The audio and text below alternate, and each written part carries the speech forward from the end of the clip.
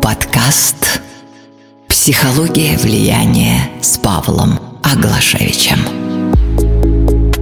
Подкасты о том, как влиять на себя и на мир. Влияй и ни в чем себе не отказывай. Переходим к вопросу «как?». Как мы будем убеждать? Каким образом мы будем убеждать? Каким образом, по какой системе, какими процедурами, какими шагами мы вообще можем кого-то в чем-то убедить? И где кроется ключ к аргументации? А аргументация, как таковая, и ключ к аргументации кроется в структуре аргументации и ни в чем другом. Любые слова можно говорить как угодно, ясно или неясно, определенно или неопределенно, но аргументацию делает аргументацией ее структура.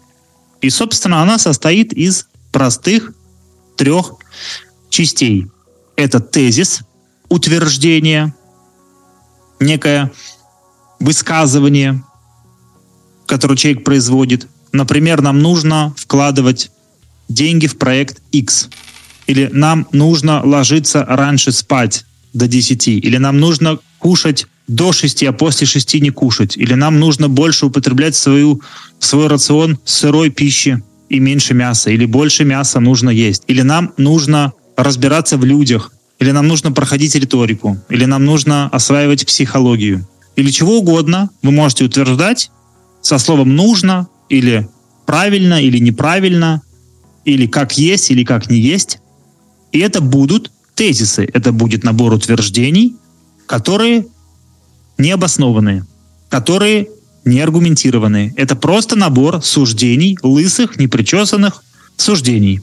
И для того, чтобы это превратить в аргументацию, нам нужно добавить следующий элемент, а именно те самые аргументы, то самое обоснование, те самые опоры, те самые посылки, те самые причины того, а почему ты так считаешь, а почему нам нужно поступать так или иначе, а почему это хорошо или плохо, подло или благородно, почему это верно.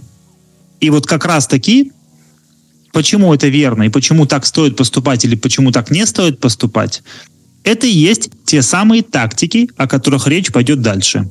Те самые тактики аргументации, те самые тактики убеждения. И это, условно говоря, разные способы мыслить по поводу тезиса. Это разные способы привести доказательства, привести аргументы, по сути, привести те же самые тезисы, но с других источников для того, чтобы подтвердить свою исходную мысль. Ту мысль, которую вам важно и нужно зачем-то продвинуть. После аргументов следуют выводы. Что теперь с этим делать? Хорошо убедили и что? Хорошо убедили и что дальше? Какой вывод? 3 элемента, 3 простых элемента. Тезис, аргумент, вывод. Тезис, аргумент, вывод. Когда мы говорим тезис, например, что нужно деньги вкладывать в проект X, по-хорошему у вас в уме нативно должен возникать вопрос «почему?». Почему? Из-за чего? Почему и из-за чего? По какой причине это так? И далее следует ответ, который ведет нас к аргументам. Потому что, так как, по причине того, что, из-за того, что, для того, что бы. И после аргументов возникает еще вопрос. И что из этого следует? Итого, и таким образом, и поэтому, и соответственно, и следовательно. Что это означает и к чему это нас ведет? К выводу, к заключению. Например, если вы листаете лендинг, продающую страницу, то вначале там есть набор тезисов, неких утверждений. Могут быть аргументы, а могут и не быть аргументы. Но конечным выводом всегда является что? Отправить заявку, зарегистрироваться или оплатить. Хотите научиться этому, хотите узнать это, потому что это важно, потому что это нужно, потому что это позволит вам, и без этого у вас ничего не получится. И поэтому кликайте на эту кнопочку. И поэтому несите сюда деньги. И поэтому инвестируйте сюда. Все очень просто, логично. И так работает наш разум. Если мы что-то покупаем, до этого какие-то были причины.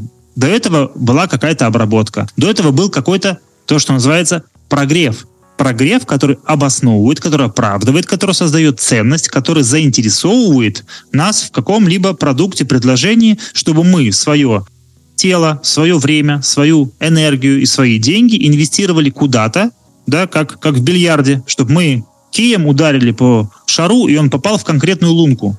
И вот чтобы он туда попал, нужно произвести какие-то действия. Люди не будут просто так напрягаться, у них должны быть какие-то причины. А причина по определению — это движущая сила, заставляющая, мотивирующая организм, тело или какой-либо объект сдвинуться с места и отправиться еще куда-то. Вот для этого нам нужны аргументы. И для этого нам нужны вот эти причины. Их может быть много, может быть немного. Их может быть 2-3. Может быть, кому-то хватит и одной. А кому-то нужно сильно больше информации, сильно больше доводов, сильно больше причин для того, чтобы принять решение. Например, о переезде в другую страну. Например, о том, чтобы начать заниматься спортом. Например, о том, чтобы пойти в психологию. Например, для того, чтобы осваивать искусство аргументации и убеждения. Например, для того, чтобы осваивать косвенные внушения, гипноз и прочие вещи. Или просто причины, почему вам нужно выходить замуж, жениться, рожать детей. Для кого это, зачем это нужно и почему это надо. Какие мотивы, какие ценности, какие причины. И это тоже аргументы. Это то, что давит на мозг. Это то, что побуждает мозг принимать решения в ту или иную сторону. И этим занимаются абсолютно все и каждый. Куда ни посмотри, этим все занимаются. От простых граждан до политиков. Разница только в том, насколько это действительно является причиной причин, насколько эти причины, аргументы основательные, доказательны, или это определенные манипуляции, определенные стимулы, которые, да, побуждают действовать, но нет, они не логичны, но нет, они не обязательны, но нет, они не гарантируют результатов, но нет, они ни к чему хорошему могут и не привести, даже если речь сладкая, красивая, красноречивая, высокопарная, как, например, политики, баллотируясь в депутаты или в президенты, могут разное красивое рассказать, но по факту будет по факту. А до того мы можем только верить, доверять, возвращаясь к первой части, да, касаемо доверия. Насколько понятна структура аргументации? Вообще вот эта идея структуры аргументации, зачем она тут вот присутствует, что она дает и с чем мы будем работать? Про тезис, про аргументы, про вывод. Самая сложная часть — это не тезисы. Самая сложная часть — это аргументы. Откуда будем брать слова? Откуда будем брать мысли? На что мы будем опираться? С помощью чего мы будем подталкивать человека к решению, к принятию решений? С помощью чего мы будем заставлять, побуждать, искушать зрителя, клиента, аудиторию, мужчину, женщину к тому или иному поступку? С помощью чего? Как будем уговаривать, господа? И это как раз-таки тема аргументации и тема тех тактик, к которым мы сейчас и перейдем.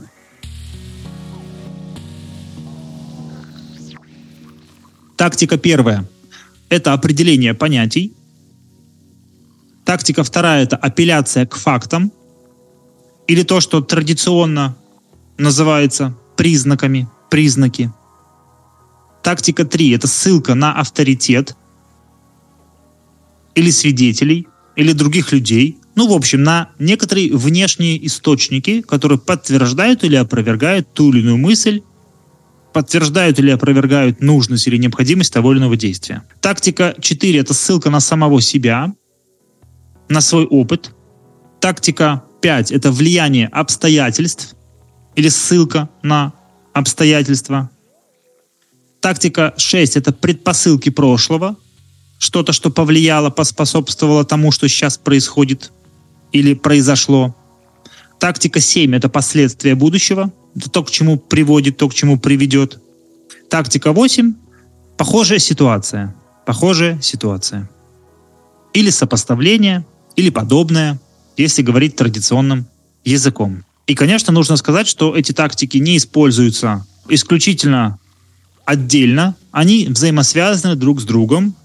И в речи человека они комбинируются, как правило, просто потому, что так устроена наша речь. Дальше весь вопрос в том, насколько мы точно что-либо определяем, насколько мы действительно апеллируем к фактам, или это не факты, или это мнимые факты, или это ложные подтасованные факты, или этим фактам, произошедшим, что-то поспособствовало, было какое-то определенное вмешательство того, чтобы этот факт создать. Ну, знаете, как событие можно же инсценировать, создать событие, потом сказать, ну вот же факт есть, например, да? Но это, например, подстава, если взглянуть чуть ранее в предпосылки и проанализировать прошлое, что до этого были созданы действия, которые поспособствовали этому факту, на который опирается оратор, аргументатор, юрист, прокурор или адвокат.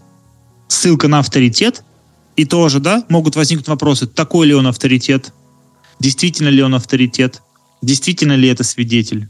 Много вопросов может возникнуть. Ссылка на себя, на свой опыт, действительно ли был такой опыт, или это глюк, или это показалось, или это был сон, и как понять, и как доказать. Провести, например, следственный эксперимент и убедиться в том, а действительно ли она с такого расстояния, эта бабушка в своих очках, могла увидеть лицо подозреваемого? Или она с кем-то его спутала?